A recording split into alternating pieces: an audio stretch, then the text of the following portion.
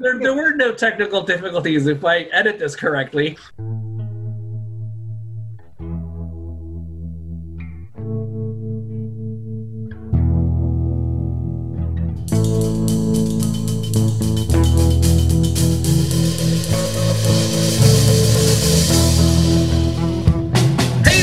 Welcome to Motorcycles and Misfits, coming at you from our multiple places of where we are in the COVID. We're at Micah and Charlie's apartment, and in my apartment, and Bigel's awesome garage with all the awesome scooters in there. Yeah. What week are we in this whole situation, Bagel? Do you remember? Your official timekeeper, I think. I want to say this is CoronaCast 17, I think. Let me double check and make sure. 17 weeks. Yeah, I think that's what it's been since we've been in our respective quarantines. Yeah, let's go for 18. Yeah, you can do it. We were doing so good, and then like 4th of July happened, and it's like, oh fuck it, we're just get sick. Who cares? The virus. Well, everything started opening up, and then like nothing like shut down again for 4th of July. Yeah. Right. But I mean, I know everyone wants to hear and talk about the coronavirus because I know information anywhere else. Right, exactly. Any other form of media. Let's do the 1 hour CoronaCast. That's all we talk about is like epidemiology. All right, I'll pull my numbers up. You know that I've personally been recording. I have my own personal data sheet.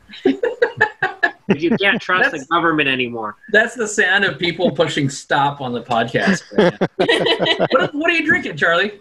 A Mai Tai. Yeah. That's these beautiful Mai Tais. Look at them. It's got like a lime, and that's supposed to be an island, and then the mint is a palm tree. Very cool. So we haven't even got to who's here yet today. So I'm your host-ish, Knock. Emma's going to join us in a bit. She's probably stuck in traffic again. We got Bagel here. Corona 11. Yeah. Charlie? Never buy one of my motorcycles. Oh, yeah. And Micah? I bought one of his motorcycles. What did you learn? What did you have to do to it once you bought it? Oh, it's many, many things. Yeah. Really nice day today. Lots of riding people out and about. I mean, it was pretty busy as far as just like crowds moving around, but in the hills, lots of motorbikes. I managed to go on a real long supermoto ride and did all the fun, super tight, twisty stuff, and my shoulder still sucks. But aside from that, you know, it was nice to get out there and get some air and get some bugs in your face, you know. But how are you guys? What did you guys do today? How'd the garage do? The garage is good. I mean, there wasn't like a ton of people, just kind of like your normal, whatever. What time did you show up? We came at 11. We came at 11 because I was asked to babysit and make sure everyone was wearing their masks, which I totally did. Excellent. You were the enforcement arm of the situation. Is that what it was? He came to babysit Emma because Emma wasn't going to do any of that. Hey, when you think of tough and scary, I'm the face you picture. Right? Sure. Especially when you have your motorcycle gloves on, when you have your fighting gloves on. Yeah, except for I have Helmont, so they look like marshmallow hands. Yeah. And they're like bright silver. like Stay Puft marshmallow hands. Yeah, exactly. Nice. Yeah. So, like, what did you do to your bike? You installed rotors. So, yeah, what's the fiasco? Are we going to like start at the beginning of this whole situation? Yeah, because well, where we left off. We could start at the real beginning where I realized I had 6-year-old tires on the bike, which isn't that bad, but then they started exploding. Yeah, they started delaminating. They started chunking off. They started chunking off, and I hadn't ridden these tires for like 4,000 miles. I was bad at not checking the date code, and that's my fault. But I wouldn't expect them to delaminate like that at 6 years. Yeah. Well, I mean, they were kind of like 50-50 knobs, 60-40 knobs. Yeah. They were some dirt or whatever, but they weren't, I mean, they were Shinkos, so they weren't like a super expensive tire. Yeah. But I noticed that and bought new tires. And I had actually noticed they were 6 years old 2 weeks prior to them delaminating. So I bought tires, and they never showed up in the mail. So then I went to Cycle Gear and bought the only tires they had that fit my motorcycle that were matching. How much did you leave that on tires that you didn't get? How much you spend? So Like I $200. spent $400 on some Dunlops. And Oh, dude, that's tires, Oh, the tires that, and then those tires were like 4 years old already. yeah. So, and then those tires I did order showed up yesterday. Where were they? jeez. They showed up only 11 days late, but that's Corona. Yeah. Yeah. So Oh, then that's I next. also thought installing new valve stems was a great idea, and big shocker, it's not. Is it how the Super Tenere has it's spoked? It's a spoked tubeless rim or whatever. So it has like this like edge on it or lip or whatever. Yeah, with it's the got an spoke. inner lip that's like parallel, right? It's like two little fins Yeah. done in the And center. there's like a notch, like a metal notch or whatever of that lip for the valve stem on the rear, where the front tire has like a chalice or like a channel for it, so it fits a lot better. So there's a metal valve stem in, because I also thought getting an angled valve stem would be trick as fuck. Not worth Especially the ones that go like on a car tire. yeah. So I put on the front's fine, put on the rear, I'm like, cool. Rode home, came out next morning, it was flat. Yeah. And then we proceeded to take the tire off 3 times, try to fix it, and gave up and put a Okay, normal first valve. of all, it's not just like we installed the angled valve stem into the rear tire. What did you do? This is the part where I'm like, I'm going to hand this off to Charlie real quick. Were you talking about me grinding the valve stem to make it smaller? What? Okay, Well, so 'cause I wanted to make it so the top, because it had like basically a metal washer like welded onto yeah. the Okay, so, sorry, the valves, okay, for the audience, at the base of the valve stem, there's like a little flange where it meets the tire, and that flange is too wide to clear this in like the center metal. of the tire, or center of the wheel. So, So and it wasn't sitting right, so it kept leaking out. So we were trying to decrease the diameter because it was just like a washer basically. yeah. This sounds like a very recycle fix. Yeah. Well, and I was like, cool, because then there was still like the rubber washers on the top and bottom, and of course that didn't work. So I'm going to tell you right now, don't do it. It's a bad idea. So, Charlie, were you grinding off the sides of the washer that goes in the inside of the rim? No, it was on the outside. On the outside. Okay. So what was weird is the inside part had a great seal. I mean, I guess not, but it was just odd. And so it held air totally fine. We checked it for leaks and came out the next day, was fine. Came back from work, it was fine. Then we came out to go check the mail, and we just heard it hissing air. And it was coming out of the base of the valve? Yeah. Wow. Yep. That's weird. Yeah, rubber valves, that was great. And then also in the process of taking my tire off 3 times, I destroyed my rear brake. Yeah, because when we installed the rear hub, what happened, Charlie? Well, a couple of things happened. I accidentally... Many mistakes were made. The first mistake, which isn't the most relevant part here, but it was metal on metal with the brake pads, and we already knew about that, and I had all the parts ordered. But I went brake pad, rotor, piston. Yeah. So Oops. then I went and did a test ride and hit my rear brake and heard all the bad sounds you don't want to hear when you hit your rear brake. And then I rode back to Knox's house, and then we had to figure out how to cheat the system, basically. Yeah, well, see, this thing, when people do work in my garage, I make it a point to make sure to leave the tools out and tell them to go for a ride around the block for specifically reasons like this, because sometimes we have assembly errors where, the brake pads sandwich themselves not in the proper way between the brake caliper piston. Anyways. And so you rode home. That's not just across town, right? That's over the hill, right? No, it's cross town. Oh, it No. is. Oh, okay. Yeah, Well- we live together now in Oh, right. Spruce. But Okay. we disabled the rear brake. We took it off. We zip tied it to something, taped the fuck out of it. But Okay, hold on. Go back a second. Why couldn't you just put The wear is such on the brake piston where it was like it's so cockeyed. that it's angled and it almost made it uneven. So if it actuated the rear brake, it could seize it. Yeah. So just take a step back here. So you're saying that you wore down the piston inside the caliper. Yep. Yeah, because the piston was touching the brake rotor. And the brake how pads scooted over away. I rode like a block. I hit the brake pedal like once, and it ground out like a quarter-inch of material. Really? Yeah. Or whatever. Wow. Well, because it didn't like come back. It was like it kept the pressure on it. Yeah. Well, and you have to remember too, like his bike has link brakes and ABS. Yeah. Right. When But it's the front. Well, so brake, then now I'm coming back, and I'm having to use my front brake to stop the motorcycle and get back to Knox House. And it was actuating it too, probably. Right. But I'm just amazed that it ate up the piston that quickly. Yeah. Wow. Bad.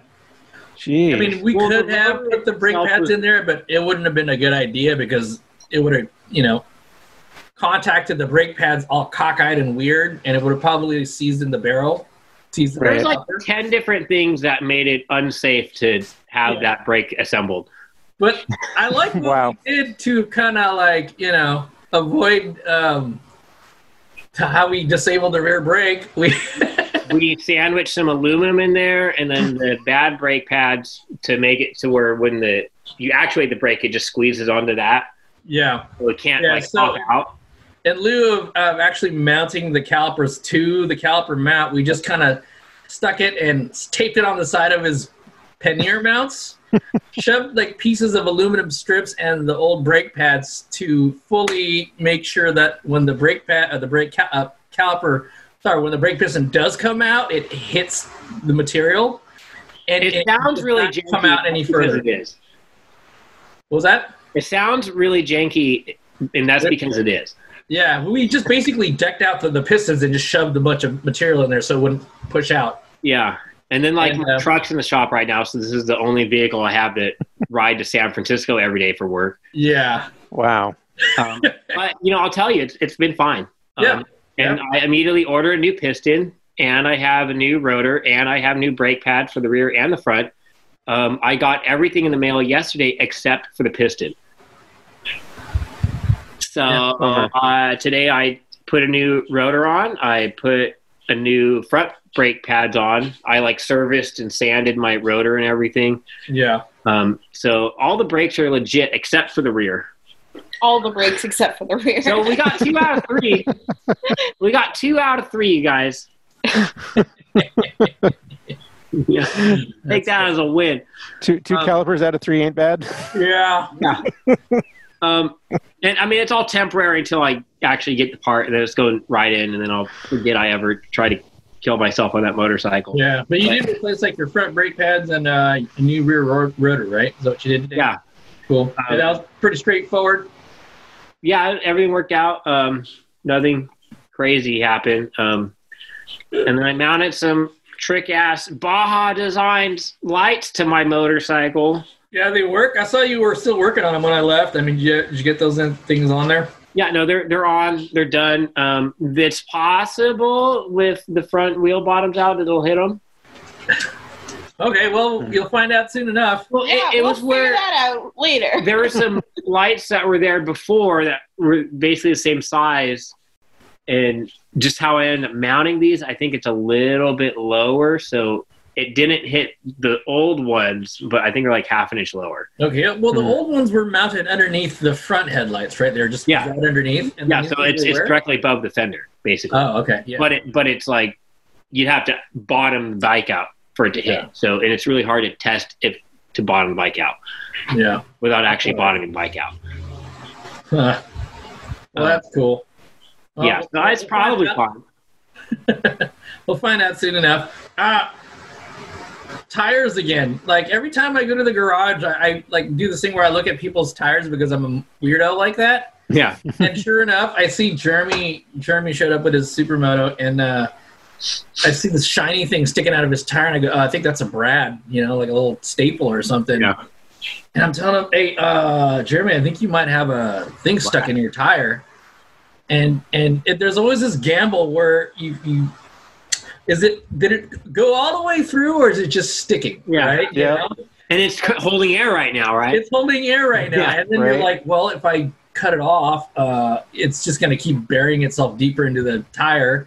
And he's got tube tires, so if the brad stays in there, even if the air is holding, like, that Brad will probably shred up the inside of his tube, you know? Yep. So pulled it out. Sure enough, it was a complete puncture, but it was a slow one. Yep. He wasn't happy about it. Well, But- luckily he's not riding too far. Yeah. Yeah, he's Did able he to pump it up to get home. Did he say he was going to get a new tube, or I think he's going to get a new tube, but I'd imagine if something that small, he could probably patch it? But, yeah, you could totally. Yeah, I think he's going to patch it. but like if the tube's out already, a tube's not that expensive just to replace. And it's, Yeah. Well, they're not as cheap these days, it seems. Yeah. I mean, unless he's running like heavy duty Supermoto tubes, which are a little bit more spendy, but like, Yeah. I guess it'll be all right for him. I don't know. I guess he lucked out, you know. I've had punctures where I was in the middle of nowhere, and like you can just there ain't shit you can do. Your tube shredded, your tire shredded, and you got to call a truck or whatever. Call your buddy. Yeah. Oh, what else? Oh, John. Did you know what happened to John's oil filter? What's the story with that thing? Like he hit his bash plate on some. He had an SV650. Oh yeah. No, he has a V-Strom or whatever, right? V-Strom. He hit his bash. I think it's a factory bash plate, so it's not like it's a super tough one. Yeah. And I think he was like riding somewhere. I think he was camping or something, and he bashed it on something, from what I recall.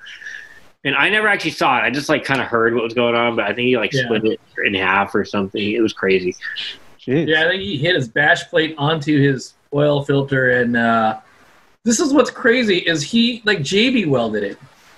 Well, JB welded it, and it worked. It leaked, but it was like the leak was slow enough to where like it wasn't a problem because like he patched it from the outside, and that's like an oil filter. There's a lot of oil pressure behind that thing, man, and he kind of lucked out. yeah. It's pretty awesome. Yeah, it's enough to get home, thankfully. Yeah. You just buy some more oil, keep some JB Weld on you, and you ride home until your oil light comes on. Yeah. And I got halfway through the country with JB Weld, man. That shit's awesome.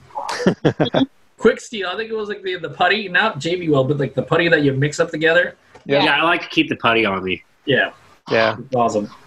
Cool. Good for quick repairs. Yeah, and I use JB Weld on my my Vespa P200 when I put cylinder kit on it. Yeah. Because it's a two-stroke and the transfer ports are shaped differently on the cylinder kit. So what I ended up doing was cutting out part of the case where the transfer ports needed to go, and then I filled in the parts of the original ports where the ports weren't needed anymore, and you just use JB Weld for that, and it worked great. I just kind of shaped it and carved it with a with a Dremel, and ran like a charm. Did you tune your ports with JB Weld? Yes, exactly. That's It's a hot rod shit right there. Yep. Yeah, it's just shaping it just the way it needed to be. And is that motorcycle currently running? No. but I do want to get it running again. It's been on my mind a lot lately. Yeah. Well, Mike, I'm glad you heard it because we want to talk about some cool shit that you did a couple days ago. Absolutely. You want to talk about first of all, we'll talk about your second track day? Yeah, absolutely. So Yeah. I won a track day, Z2 track days, as well as a independent rider and racer, I think, whose name is Miyoko Moto on Instagram. She was doing a giveaway for women riders for a pair of free track days. So I found out on Monday night at like 9 p.m. that I won the giveaway, and by like 10, I had a ride set up to get there. Yeah, absolutely. And so I packed up my stuff, and I talked to Aliki, who is the owner of Venom Sport and a Z2 instructor, and she helped me get my bike up there because she has a decommissioned ambulance that she bought from Thunder Hill, actually. Does it still have all the markings on it? And like, Yeah. It's rad. It's super rad. She made it into like a little camper, kind of. Absolutely. She That's crossed awesome. out the paramedics because you can't have that on there legally, but the rest of it looks exactly the same as it did before. And the lights are still on there, and you can't run those like on the street, but the lights still work. The sirens were taken out, but it's very, very freaking cool. So she brought me up there, and I got to ride track on Saturday and Sunday at Thunder Hill. which was extremely fun and extremely hot. Yeah. Yeah, It's an oven up there. absolutely. So you were there 2 days, you said? Absolutely. So the only track day I've done before is I did one in August, I think, of last year, which was also Z2 track days, and that was my very first C group. And I don't want to say I wasted it, but I spent the whole day riding for fun and not really taking the time to learn. This is the first day or second day? This was last year. Yeah. My very first track day. I spent the day riding for fun and not really paying attention to my skills, just trying to learn the track and have a good, positive ending experience and not crash. Yeah. This year, so last year I was told that I was the second slowest person on the track, which was fine. I had a great time. I loved it. It was an awesome first track experience. But this time I really, really wanted to prove that I'm a little faster. So my very first session, or not the very first session because that is led with the C group at Z2 because they have their novice school. But my first open session, I passed 5 different people, and that was such a cool moment. Nice. Yeah, absolutely. So it was a really great pair of days. Z2 is awesome in that they have a lot of instruction if you want it. They do have classrooms all day, which was a little bit harder with Corona because everyone had to be outside and stay 6 feet apart. So it was a little bit harder to hear, especially because we would have classroom when A group was going out. So you would hear people trying to talk about this is the line to take through turn 5, and there would be Real track experience, huh? Exactly, every few seconds from A group going by. So I spent a lot of the time working with individual instructors. So when you pull up to the pits, you can say, hey, I want to work with an instructor, and tell them what you want to work on, and they will follow you for a couple laps, see what you're doing, and then help you out with it. So I grabbed an instructor on I think it was my second or third session of the first day. And I said that I really wanted to work on my body positioning. And so I think my instructor was, Bill was his name. He followed me around for 2 laps, and I did what I've been doing so far, where I've been moving the top half of my body off the bike, but I really struggled with getting my bottom half off. Yeah. And I've heard it all in classrooms before, and I've seen videos, but it never really clicked for me how you're supposed to move your bottom half of the body off the bike.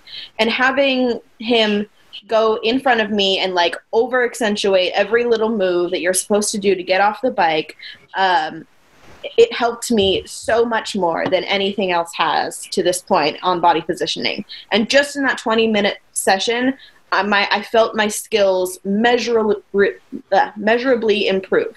Yeah. And I got faster, I got more consistent, I got smoother, and I came off that session, and it was immediately the lunch break right after, and I was just smiling from ear to ear. It was the best feeling. Right on. That's awesome. It's been a while since I've felt my skills like increase that much in that short of time. That's really something when you're a new rider, you feel your skills increasing so much so quickly. But when you've been riding for a little while, it's kind of harder to hit those new milestones where you really feel like, oh yes, cool. I'm a better rider than I was a couple minutes ago or yesterday. And this was definitely one of those days, which felt so good. Yeah, and so like the second day was pretty much the same thing. You kind of just did your sessions, took your lunch break, and got more instruction, kept riding. So the second day, the first day I actually skipped my last session. I did the rest of them except for the last session. And with my track day beforehand, I had felt like since I paid for it, I had to do every single session. So it really it felt good to be able to skip the final session of the first day this time and not have any guilt about it because I knew I was going to be riding more tomorrow. Right. I think 2 days are really fantastic so that you don't have that like, oh man, I just need to push it a little more. Yeah. And you don't have that like last lap, which is that first crash. Yeah. I was going to say like with a lot of people, they feel like they need to squeeze in that last session in, and it's like if you're tired and you're not thinking straight, it could be disaster, you know? Absolutely. Yeah. But since I've been pushing it so much the first day, I didn't do quite as much the second day. I was pretty tired, and it was the hotter of the 2 days. It was about 100, maybe a little higher than that on the first day. And the second day, I heard that it got to about 107. So it was pretty freaking hot. Yeah. And I was camping on track with my tent. And so, like, even camping, it was like 80 when we were trying to go to bed. And so that was pretty difficult to go to sleep in. So the second day I rode 4 sessions total, I think. And the final session was one of the last ones of the day, and it was just like that really, really hot point of the day where I was like, I got halfway through the session and I was like, I need to get off track. I'm making mistakes and I need to stop now before I hurt myself. And when you say you were making mistakes, what were those kinds of mistakes? Were you just not looking straight, or not looking where you need to be, or changes? Yeah, I missed one of my shift points that I've been doing. And so I had to brake a little harder than usual, which sometimes can be positive, sometimes can teach you where you can go faster. But that one wasn't. And it freaked me out a little bit through that turn. I don't remember what turn that was. But I remember also when I was going down turn 6, which is a banked turn to the right, down a steep hill. I was trying to do my body positioning, and my right foot was too far out, and I hit the ground. I touched the ground with my toe, and I was like, okay, I haven't done that at all the past 2 days. That is my cue to get off the track. I'm not able to continue this competently. And you just become a lot less consistent. Exactly. Right. Yeah. And I mean, there were less riders on the track because it was so hot and because it was on the second day anyway. But it was still that point for me that I really knew I want to stop now and not push it, because I don't want to have my last couple sessions end in a crash. But it was incredibly fun. I really want to give a shout out to Venom Sport, VNM Sport gear. That's Aliki, my friend, owns the company, and the gear was fantastic, so helpful. It's cooling and compression, and I got off the track in the middle of the day, and I took off my leathers, and I felt cold when it was over 100, which was incredible. They're fantastic, incredibly worth it. Super good. They're super duper. Yeah. So we were kind of like talking at the garage how at certain turns you started the bike started talking to you, and you started to understand what it was starting to say. Like you were saying that your rear suspension was wallowing, and like at one point you kind of learned to ride around the limitation of your suspension. What was that like for you? Yeah, so I didn't feel it. I've had a JPH suspension work on my stuff for a bit, so I did that very early when I got the bike. I knew that I'm a little bit of a princess when it comes to suspension. I like the good stuff. Yeah.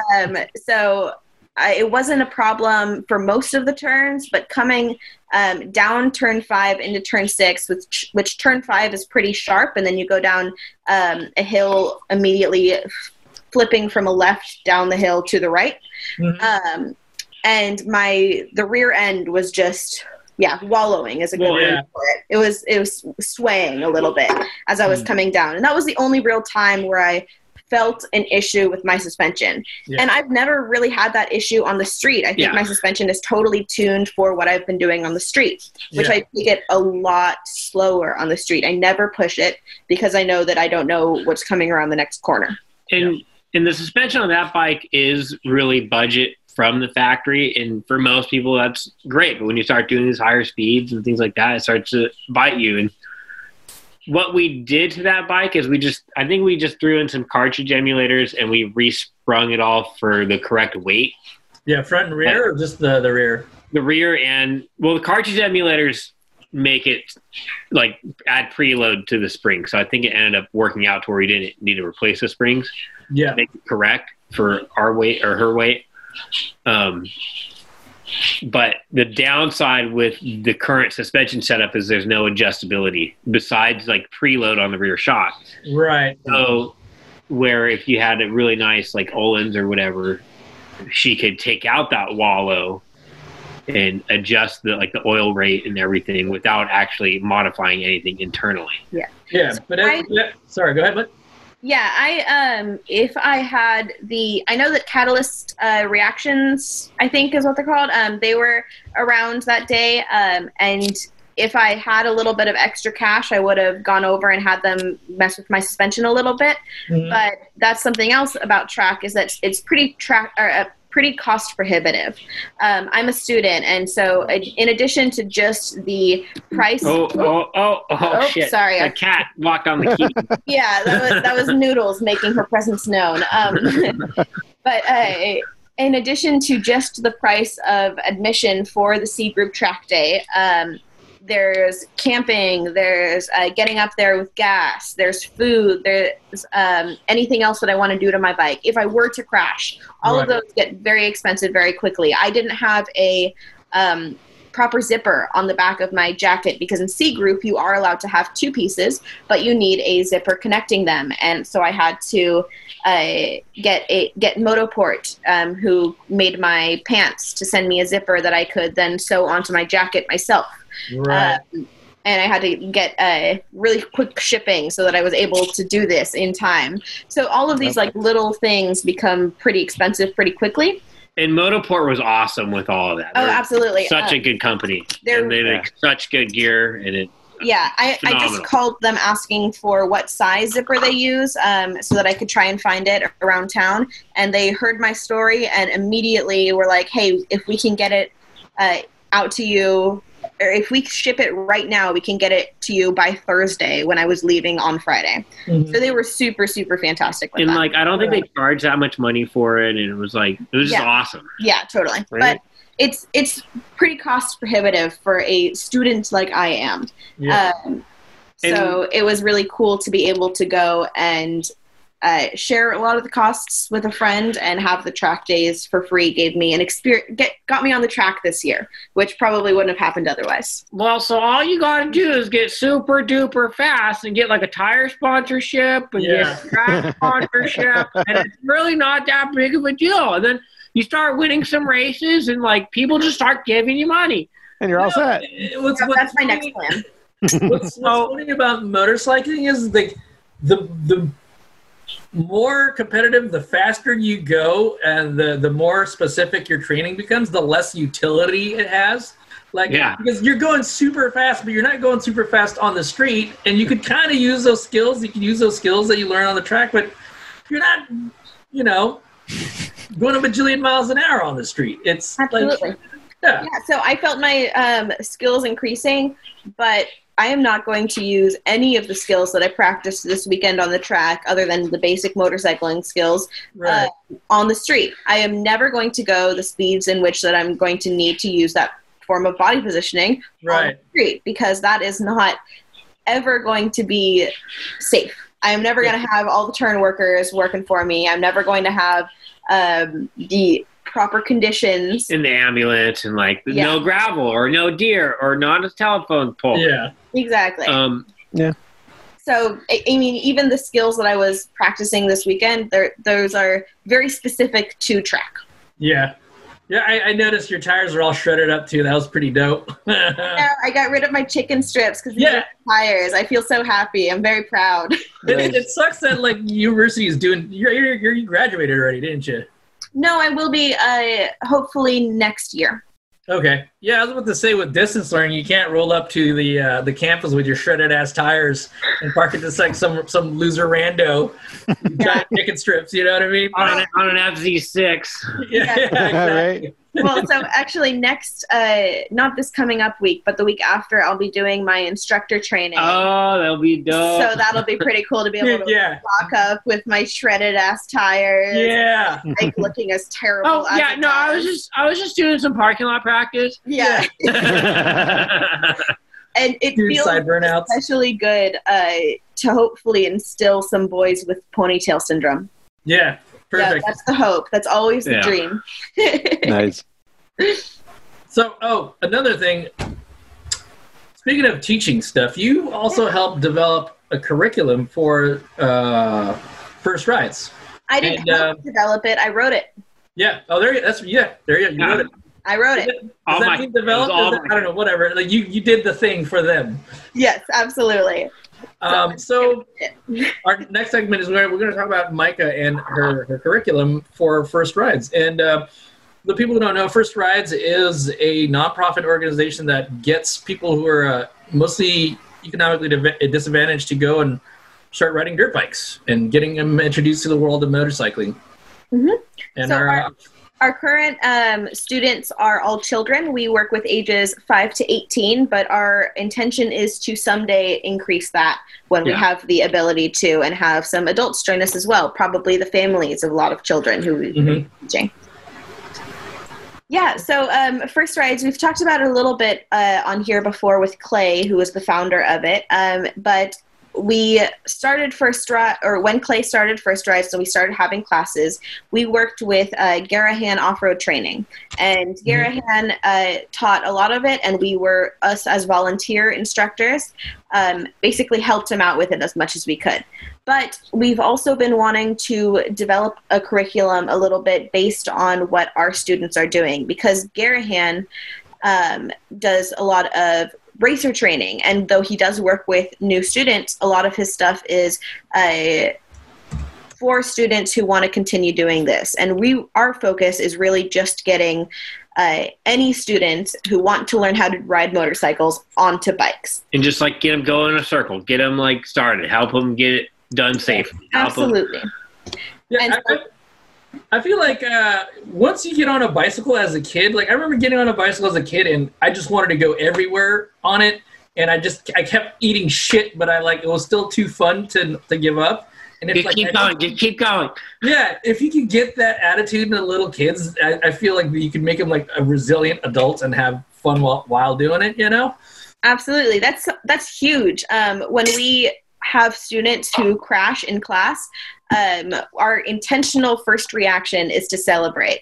So they crash and we start clapping and we go, yeah, you just crashed a motorcycle. How cool was that? Really, because we want their reaction to be like, oh, okay, that was awesome. I can totally continue doing this, and not see us run over and ask if they're okay and have them be like, oh, okay, I'm supposed to be scared. Yeah. So I wrote the curriculum, and I've been working on it the last couple months, and finally yesterday we were able to have our first official class trying all that out. So we had 4 students, and Clay has a little bit of property in Boulder Creek, so we were able to use his property to do that on, and the class went fantastic. All 4 of our riders were amazing. The class went better than I expected as our first run through with that curriculum, but we also got some really great tips on great feedback on how we can improve that. So I'm really excited to see where that continues. Yeah, can you talk about what's in the curriculum, like a couple examples of what they did, like drills or wheelies, training drills, or what's involved? Yeah, so we start the day by doing a little bit of classroom, and we just try and get them on the bikes as soon as possible. Right. And then we have them like locate all their controls and get them start riding. And they basically do some circles we try and get one-on-one instruction. So they have a lead teacher who teaches all the classroom and says all the stuff to everyone. But they each have an instructor that they work with individually throughout the whole day, so they can really learn to trust this instructor.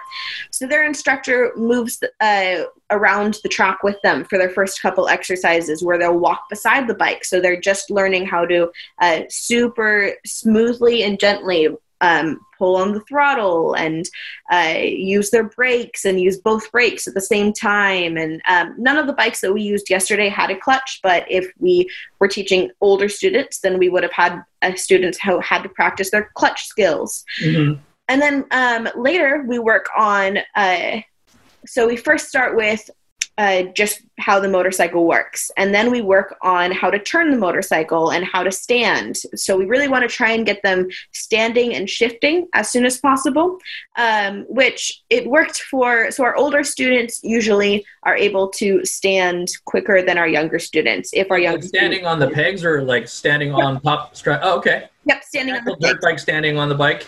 Yep, absolutely. Because we want to do that as soon as possible because it helps increase their traction, the way that they're moving around on the bike. It'll make it a little more comfortable when they're going over actual trails in the future, and it can help them steer a little faster if they're steering a little bit with the foot pegs and using their weight. And it'll help their body positioning.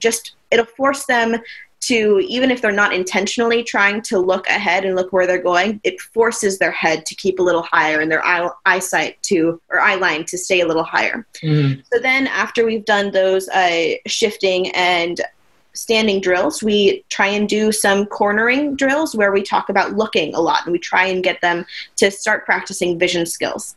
And we really have this separated for the specific reason of we don't want to have them early in the morning get that cognitive overload, especially because our students are so young. Yesterday we had a 6-year-old, an 8-year-old, and a 10-year-old, and a 13-year-old. So our 6-year-old and 8-year-old, when we were doing our first classroom session, which is was about 20 minutes, I've already cut it down since then, but that they were totally getting glassy-eyed by the time that we were finished with that. And in classes that we've had before, that section has been a lot longer. So it's really useful to get them riding as soon as possible to make them actually understand what we're talking about and not just have it be like, okay, cool, the lady's in front of the class talking now, whatever. And by the end of the day, we have some fun stuff where they can do some free riding. We do slaloms, we do figure eights. If they want to, they have the choice of doing a going over an object drill, though they don't have to, and that's only for students who have graduated to that, and we are able to help them do that safely. If the students haven't been able to figure out shifting and standing, then we'll have them just do free rides and stuff like that. But the focus at the end of the day is really the fun stuff. So they get to work all day and then play at the end. Cool. Yeah. Right on. And wait, how long was the entire class for that day? 6 hours? So they, let's see, they start at 9 and we end at 3 with a half-hour lunch break in between. Well, that's like an actual school day. Yeah, totally. That's pretty awesome. Very cool. Yeah, it's super fun. And we just actually on Monday, we got our custom Venom sports in from Aleki, which is awesome to be able to show up with our names and on our jerseys and everything, sporting our first rides, which is cool. Right on. Well, awesome. I'm glad. And so, like, we were talking about this earlier. We're like, the product that you made, the rollout was nice and smooth, and it worked out. You didn't have to make any adjustments, and so we had to do a little bit, but that was mostly based on the course rather based on the curriculum, which felt fantastic for me, especially having it be a volunteer position. I don't get paid to do any of it. The kid asked, like, do you guys get paid for this? And I was like, nope, just to see you guys ride. That's all we do this for. And so to have it go off so smoothly, it felt like such a that was the payment for all the work that I've done for this, is just to watch the kids get those big smiles. And we have about an 80% success rate, but yesterday was our first class where every single student who came in succeeded and rode all day. Because like a lot of kids, like some kids might be like their parents are the ones that are really pushing them to do the class because they ride, and then they aren't necessarily into it, and then they don't get into it. And all the students who want to ride end up riding throughout the whole day. It's just the students who don't finish our course have only been the students whose parents have brought them, and they are completely uninterested from the beginning. Right. Yeah. So it was incredible. It was super fun, especially our 6-year-old. She took a little longer to get her on the bike, and as soon as she did her first full run through the driveway, she had this giant smile on her face. It was awesome. Yeah. Excellent. It's always cool to have your ideas like become real. It's that connect between an idea and the thing happening. It's like it's almost magical, you know? Like, whoa, I did this. Like it's very cool. Absolutely. Yeah, I mentioned a little bit earlier I'm doing my instructor training for CMSP in the next couple weeks, and this just makes me remember how much I want to do this, and all the work that I'm doing towards instructing is so worth it. Where are you getting your training? Where are you going for this? I'm going to go to Vallejo. Total Control has about 4 instructor trainings per year, and you have to be sponsored by a location. So I'm sponsored by Pacific Motorcycle Training, which means that they say that I can take the course, not that they pay for it. Right. But they are a cool area or cool teaching location in San Jose who have been incredibly helpful throughout my instructor training process. So, yeah, right. I'm really excited to start working for them. Sorry, say that again? I said I'm incredibly excited to start working for them. Right on. Were you think you'd be working with Isaac at all? Yeah, Isaac and I will actually be doing my first 2 shifts together. That's awesome, man. Yeah. That's so crazy. How long have you been riding total? Do we remember what 13 years. No, not 13. 4.5. And I've done about 24,000-ish miles in that time. Nice. Those are some quality 24,000 miles, though, I gotta say. Yeah, absolutely. And I love taking courses. I take courses as much as I can. So I think that really translates to me hopefully it'll translate to me being able to instruct well. You've taken more classes than me. Yep, I love them. Well, that's congratulations, Micah, on having a successful curriculum and getting the willies out on your second track day and putting your head down and doing biker shit, Thanks so much. If you guys want to check out First Rides, it is firstrides.org, and you can totally like us on Facebook additionally. Yeah. It's a good cause. Donate. Do you guys take donations? How's that work again? Yep, that's actually social media is how we get 90% of our donations. So if you like us on Facebook, think about sharing us too. That is super, super helpful for us. And as I understand, it's become really popular. You pretty much almost closed out all your classes, or you've got. Yeah, so our next class is going to be in September, and that class is entirely full. And we just had our last class yesterday. So it's entirely full for our next one, and we have a waiting list for our next few that we'll announce soon. It's harder with COVID, and we have to have less students than usual with COVID. But we're trying to continue as much as we can. And you can find more information at firstrides.org, in which... And there's even a page that has after First Rides and useful resources and things like that are actually legit. Yeah. So full classes. How many kids you got going for the next one? We've our next one is going to be 6, but we've had between our smallest one was yesterday, and that was 4. Previously, we've had between 5 and 13. Yeah. And right now, it's kind of hard to have a larger class with all the COVID. So you don't want to have 20 kids right now, or because then you're bringing 20 households, and then there's not just 20 kids, there's the parents. And that's right, you're on this thing too, right, Charlie? Were you there at the I'm there. I'm also on the board. Okay. But so donate money. donate, because we need money to buy things like gear and motorcycles and everything, because it's not all the classes are free, but we still need funds to do everything. So donate, give us money to teach the future of motorcycling. So the ratio of students to teachers is actually pretty amazing, right? You get 6 students, but you have 3 or 4 people just kind of keeping an eye on things and doing instruction, or it's usually at least 1-to-1. Yeah, our intention is to have at least 1-to-1 ratio. Awesome. Plus, if we can, we like to have extras as well, because then we can have one person working with each student, as well as some running the behind the scenes and running the range, making sure that we keep proper range control.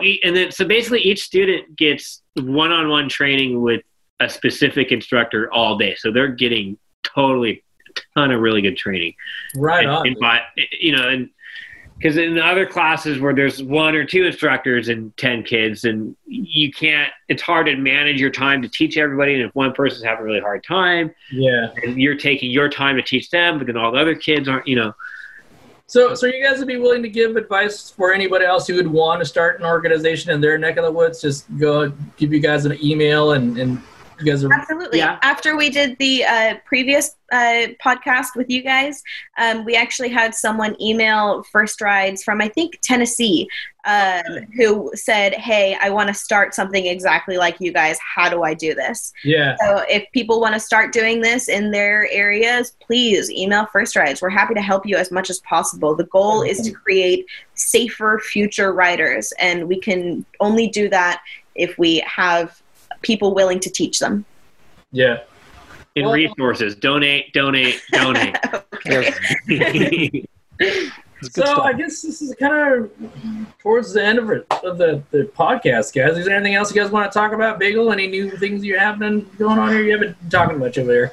Yeah, well, I haven't done a lot this week. I was thinking about tinkering with the electric bike, but haven't done anything with that yet. Yeah. Hoping to get into some more stuff this week, but don't really have specific plans yet. We'll see. Yeah. You guys been able to squeeze in any rides on the weekdays at all? I know, Charlie, you're just working and you're just, commute riding, but like, you guys have been able to squeeze in any fun rides at all? Yeah. We normally, we'll ride on Saturdays normally if we don't have anything going on, so we'll do like whatever. Yeah. I practice in a parking lot Yeah, we've been doing that a lot too. every few Oh, days. rad. Yeah, well, let's Yeah. talk about that real quick. You're doing like Cool. slow speed maneuvers and just like bike handling skills in the parking lot. Absolutely. Yeah, I do. I watch some online videos about Moto Jitsu and about Gymkhana. Gymkhana. So I've been trying to do both of those a little bit in some local parking lots that are empty right now due to COVID. And that's been so helpful just on getting me super, super comfortable on my bike. And I've increased my skills a ton since starting to do this. Plus, it's great exercise. I'm covered in sweat by the end of it. It's awesome. Everybody should do parking lot practice as often as they can because you'll get more confident and comfortable. I was doing it on Super Tenere, on Supermoto, and then I went dirt biking, and I was just so much more comfortable leading the bike over, which I was like Yeah. amazed Because by. it doesn't seem normal, right? Because you're like counter leaning and you're doing this weird thing with your shoulder when you're Yeah, like cranking your neck a little bit.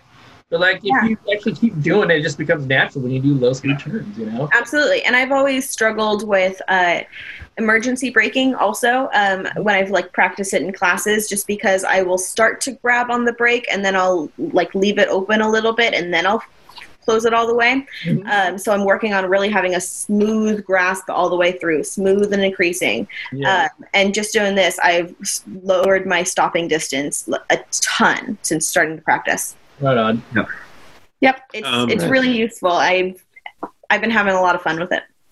Cool. Motorcycles are fun. I do all the motorcycles all the time now. Right on. Very cool.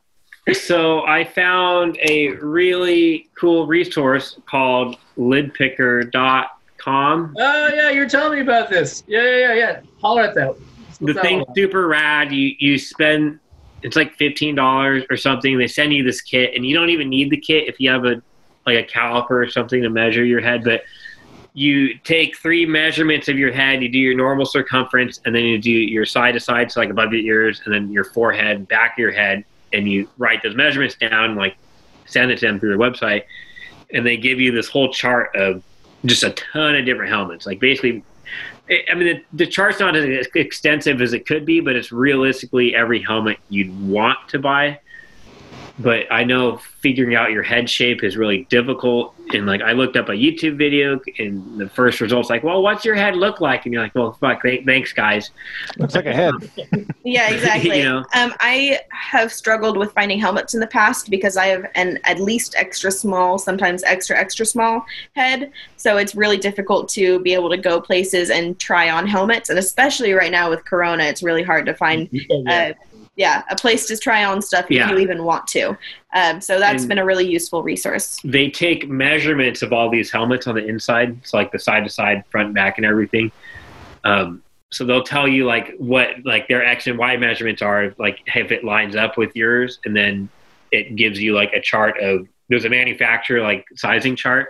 Yeah. So it'll tell you where you land on those helmets, and then it'll tell you if you're good with the manufacturer head shape.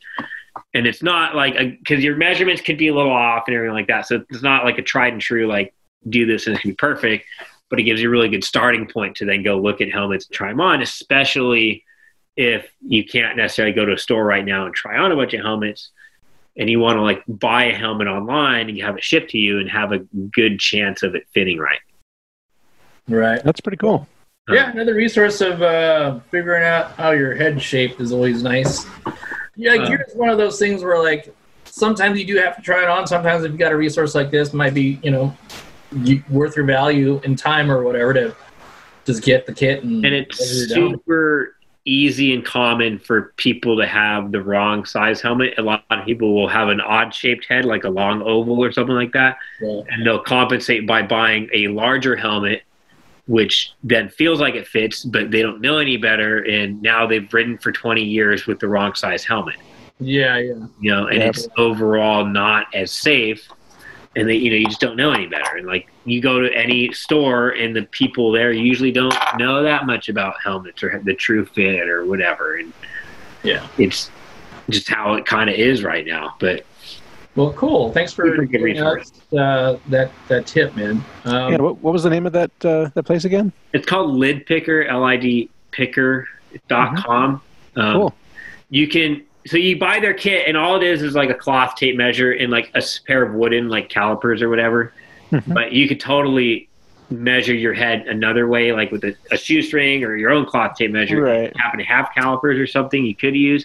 Yep. You can, and then it's like $5 and you give your measurements in. Yeah, you're effectively, if for the value, you're just paying for their data collecting service. Right. Yeah, totally. And they have public data posted.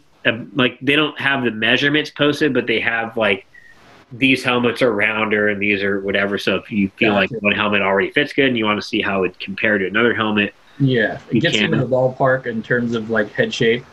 Yeah, and they're super sweet. And well, thanks for joining us. I guess this is it. It's a good 1 hour show, I guess. Emma couldn't make it. She's still stuck in traffic, so. Yeah. Sorry. I'll be here any minute, brother. Yeah. Start barging in last minute here. But, guys, thanks for listening to our show. You could find us on Motorcycles. Oh, hey, actually, we have some emails, though, before we go. Oh, shit, that's right. Yeah. Edit that out. Maybe Emma thought it was at 7. She's going to slam in the door right now. The helmet. Hold on, let me find my helmet. It's called Bike Came Out Different This Time.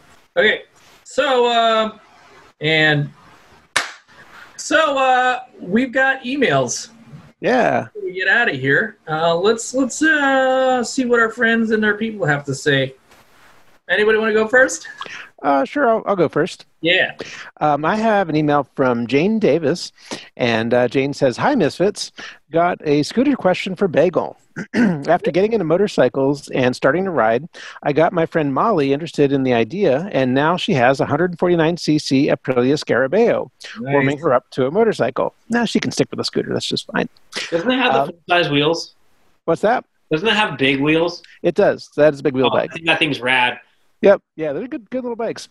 But she says at the beginning of the world going on lockdown, her scooter stopped on her while she was at a red light. Oh, no. She pushed it home, and it sat in her driveway since then. I decided it was time we figured it out, so we started with a new battery this weekend. That got it running again, which for both of us who aren't mechanically talented felt like a huge fucking win. But when you pull the throttle, the rear wheel doesn't engage, so I assume that means something is wrong with her final drive system. We want to give it a shot at fixing it on our own because honestly, the repairs are probably worth more than the scooter, and it's quarantine and we've got nothing better to do. We're going to start by opening up the case that holds her belt, hoping that it might be snapped, and we just need to replace the belt. But I could also see it being some other bigger problem, and I'm curious to hear what your thoughts are so we know what else to look into. She mentioned that when it stopped running, it felt like she ran over something and heard a pop. It's interesting to me that at the same time, her battery died, though. She had been having issues with her battery before, so that no matter what, we knew she needed a new battery at least. I appreciate your thoughts. Thanks for all the time and Sundays you put into the show. I look forward to tuning in every Monday. Jane. Well, thanks, Jane. And I think you're probably on to a very likely culprit. I'm going to guess. Well, it all depends on how old the bike is, but I'm guessing this is probably an early 2000s bike, and if it's low miles, I'm guessing the belt probably has never been replaced. So that very likely could mean a broken belt. One way to know for sure is if you look at the back of the belt case, there's sort of an air vent in the back of it. If you see little fluffy stuff coming out of there, you know you've shredded a belt. So thankfully, those are fairly easy to change, but you do need the right tools for it. And a little bit of mechanical ability. But I think it's something that possibly with help from a friend, if you know somebody who has a little bit of mechanical experience, I think it's something that you could probably do. But you are going to need to take off the belt cover, and you are going to need a torque wrench. You're going to need a variator holding tool, and I think you may also need a clutch holding tool. So basically, these are different tools that you'll need to hold the parts inside the transmission in order to get the new belt on. But I believe that there are some videos online where you can look up that process, which would probably be really helpful for you if you just look on YouTube. I wouldn't be surprised if there's a video for a Scarabeo, but if not, you could also look up a Piaggio LT 150, which is a very similar bike, or even a Vespa 150 is not that different either. So that would be my recommendation. In terms of other things that it could be, if it's a pop and then no movement at the rear wheel, that's pretty much going to be a drive belt. It sounds like it's me. Well, there is also, if it's a pop or whatever and the engine stopped running, is a big factor too. Yeah, I don't know if the engine stopped, but you just said that the rear wheel wouldn't engage after that. Oh, okay. So I think the engine was running, but yeah. that would be my first guess. But if you get into it and find something more than that, write us back and let us know, and we'll see what we can do. And with the battery, if it was already having issues and if it was sitting for a minute before you got to repairing it, it could have just died because it probably is an older battery too. Yeah. And if it was having issues already, just having it sit for a couple of days without being used could be enough just to bring it down to a low enough voltage where it's just not working well enough anymore. So yeah, the battery, getting a new battery, fine idea. Hopefully it's a good quality one that'll last a couple of years. But yeah, I think you're on the right track. Right on. Cool. Yeah. So thanks for your email, Jane. Good luck. Thanks, Bagel. Okay, I got an email here from our friend Mr. Donnie Jackson. And it says, "Hello, gang. Glad to hear Knox doing well. Thank you, Donnie. Appreciate it. I'm doing a lot better than I was 3 or 4 months ago. To tell you that much." Yeah. I've explained in previous emails, me working on my 06 Sportster usually ended with me taking it to the dealer to have it fixed. Well, I got rid of my Sportster and got a 2016 BMW R1200 RT. Shout out to Max BMW in Troy, New York. BMW. What would Emma say about that? Mm-hmm. Well, your dealership issues might not be over, but first thing I did was install a charger wire to the battery so I could keep it on a tender. My Sportster's original battery lasted 13 years, and I attributed that to a long life to being on a tender whenever it was parked. The installation worked, even though you need to remove the body panel and then 2 different securing harnesses for the battery to come out, and it was a very tight fit. Oh yeah, that's German engineering for you, man. Yes, precision. German perfection, apparently. That's how that works, right? Well, you had to buy the BMW battery tender. Then Then I installed the rear crash bars from Wunderlich, and that even came out well. So I may attempt to work on the bike if need be, as I've gained bit more confident. You folks are great, and I look forward to the podcast and YouTube from Motorcycles and Misfits. Keep up the good work, and if I ever get out to the West Coast again, I will stop by. From way upstate New York, 65 miles south of Montreal. Oh my gosh, wow, he's way up there. By the way of MAUKNYMSSE in Alabama. This man jumps around. He's been places. Yeah, Donnie, thanks for your email. Yeah, Kate, congratulations on your new BMW 1200 RT, man. They're great bikes. Yeah, congrats. Yeah, it's installing battery tender leads it's always like hit or miss. Like I've been able to have pretty good luck with my bikes because I own older bikes and there's always just room and compartment to add other stuff, let alone battery tender leads. But yeah, if you're the Teutonic variety, you know. Well, the older bikes is more thought put into people servicing their own motorcycles. Yeah, sure. I guess. I mean, like, and they're simpler designs too. Yeah. Just sort of straightforward. The battery's just right there. Yeah. You don't have all the ABS system. You don't have all the traction control. You don't have the magic smoke container that refills your magic smoke as you go down the road. Right. But even the Vespa GTS is a real pain to put a battery tender connection on because the battery sits down inside the floor, like inside the hump.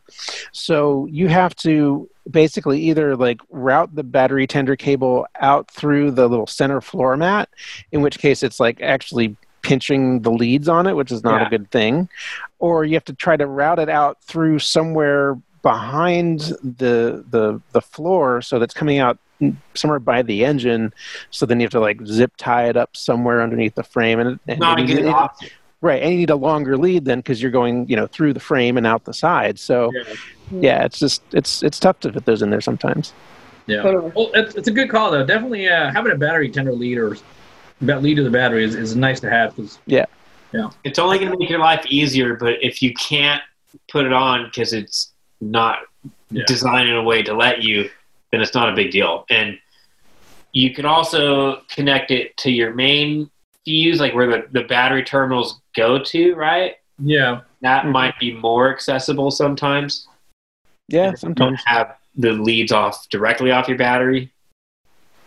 Yeah, just be careful that it is a direct connection and not going through the harness somewhere else. Yeah. Yeah, I mean, I'm not endorsing anything I just said because, wires are complicated and I'm not an electrical engineer, but yes. Yeah, so I have an email to read too. This is from Mike who says, I think he's in Colorado. He says, "Hi, Misfits. I've been listening to your podcast ever since I bought my first bike, a 2013 Triumph Bonneville T100, a few years ago. I look forward to each week's show and always add it to the top of my queue. This year, I've started to get the itch for more adventure/dirt riding and have even taken the Bonneville on some trails that it should probably never see."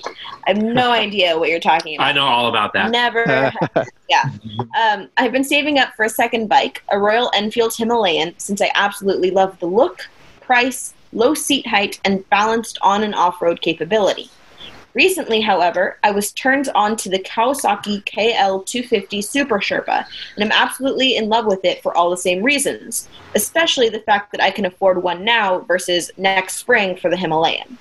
The nearest Sherpa I have found online is a mere 700 miles away, oof, but it looks to be in immaculate condition with 125 miles and listed for $3,000. My main concern is that those 125 miles were likely put on 20 years ago, as it is a Model 2000 and has sat idle ever since. Fluids, tires, seals, and all. My questions for you guys: is this a decent price for such an old, albeit low mileage bike? Should I try and get the seller, a dealership, to include a full fluid and seal work before shipping, or drop the price enough for me to do it? Or do I hope for something local to pop up / keep saving for the Himalayan? Keep on keeping on, Mike. Well, so what I'm looking at now is the Royal Enfield, the MSRP is $4,500. So you're talking $1,500 more for a new motorcycle, where the 20-year-old bike that's been sitting for 20 years basically has 125 miles on it, is going to need new tires. It's going to need all kinds of stuff too. Just in tires alone, you're going to spend $400. Yeah, and with 125 miles, that's basically like that's at the tail end of breaking in the engine. And has it been serviced after that? It would need a lot of work. Yeah.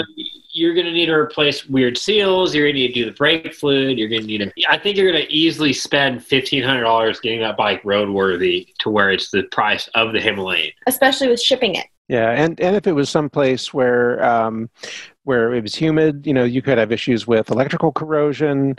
You're going to have dry rot on all the rubber pieces. Plastic may have gotten brittle in that time. You could even run into wiring issues where insulation is cracked. Is it even running right now? I guess. If it's not even running. You absolutely shouldn't spend $3,000 on it.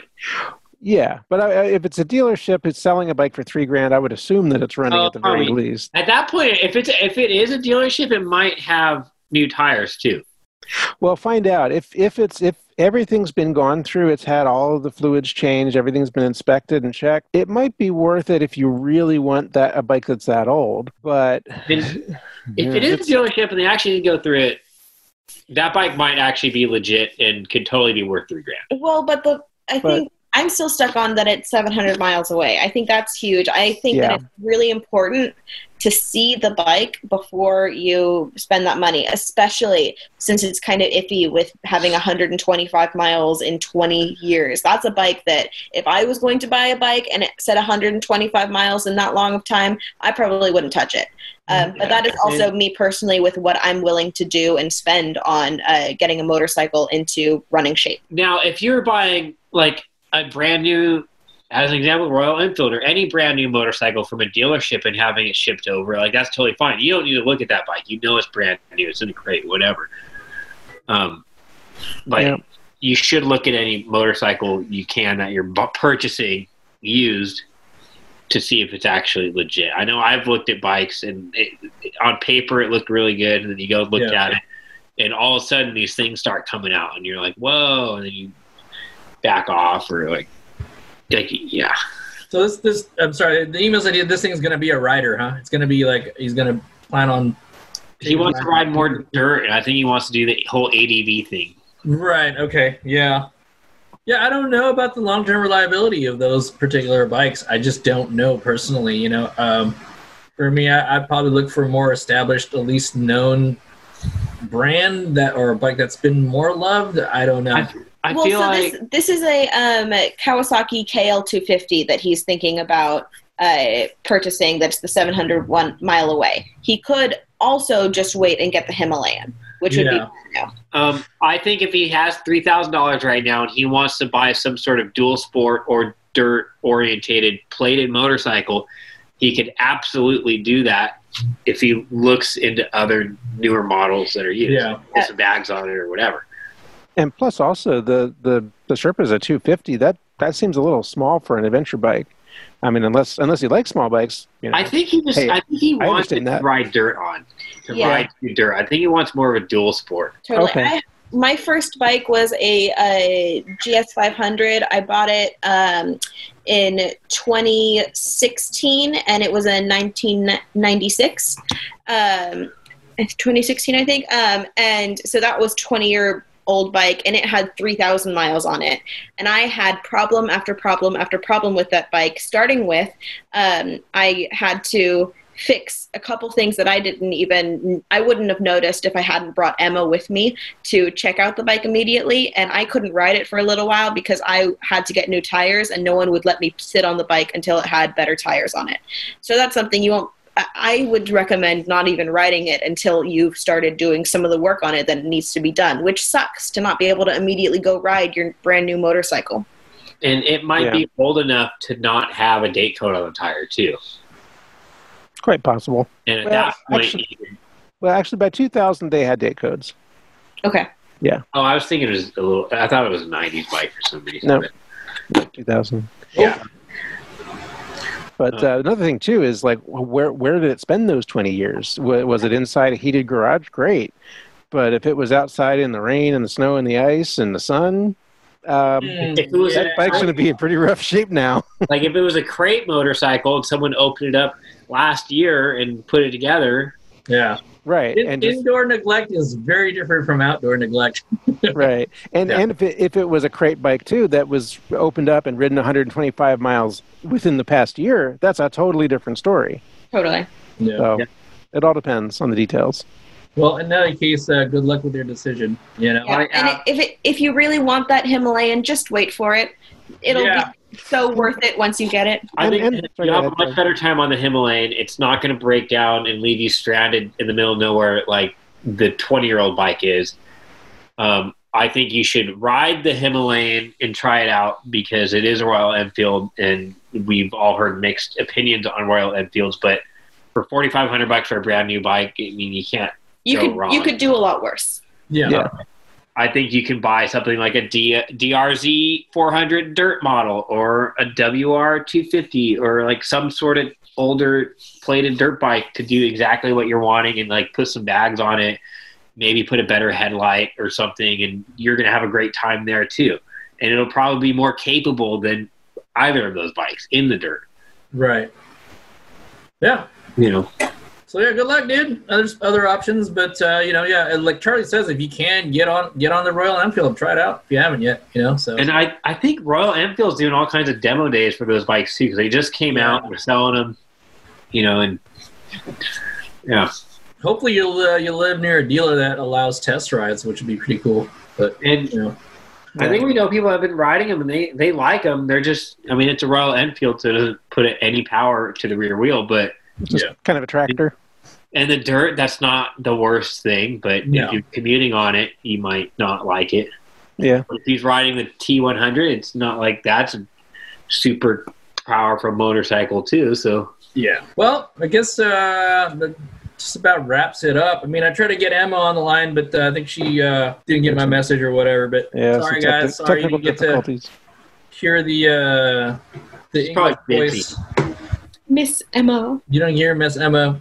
Where was she from again? Surrey? No, she's from Birmingham. Birmingham. You don't get the Brummy voice today, guys. Sorry. No. Next week. She'll be back. Week.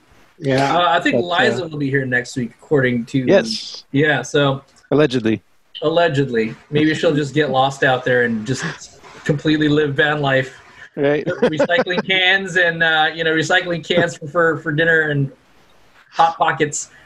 Be the recycling RV on the road. Yeah, exactly. But so I guess that's our show. And by the way, this is COVID cast number 19. COVID cast number 19. Oh, we did make it to 19. Yep. For 20. This is COVID-19. Yeah. So if you want to find out more about us, you can go to the Motorcycles what is it? Motorcyclesandmisfits.com. There it is. You passed the test. Yeah, I win. Hey, if you want to send us some stuff, you can send it to Recycled Motorcycle Garage at gmail.com. Everything's on our webpage. Yeah, thanks for all our Patreon subscribers for supporting the show and the garage. Guys. And I guess with that, we're out of here. I'm Knock. Who are you guys? I'm Begga. I'm Micah. Charlie. I am Charlie. Oh, boy. And we're starting to lose our shit here. Where's Liza? I didn't realize there's so much thinking involved with well, you're used to people pointing at you, but when you point at me now, you're pointing at everybody. Yeah, every time we do a podcast without Liza, I expect to get an email about what the fuck happened this week. Well, the good thing is that no matter what we do, we entertain her, so that's good. Yeah, there were no technical difficulties if I edit this correctly. I think you should just do it live. People will enjoy it. Yeah, right. Yeah. Live stream it from now on. All right, guys, let's get out of here. All right. Get out of here. Cool. Super duper. Wow, that was totally awkward leaving too. Way to go, Knock.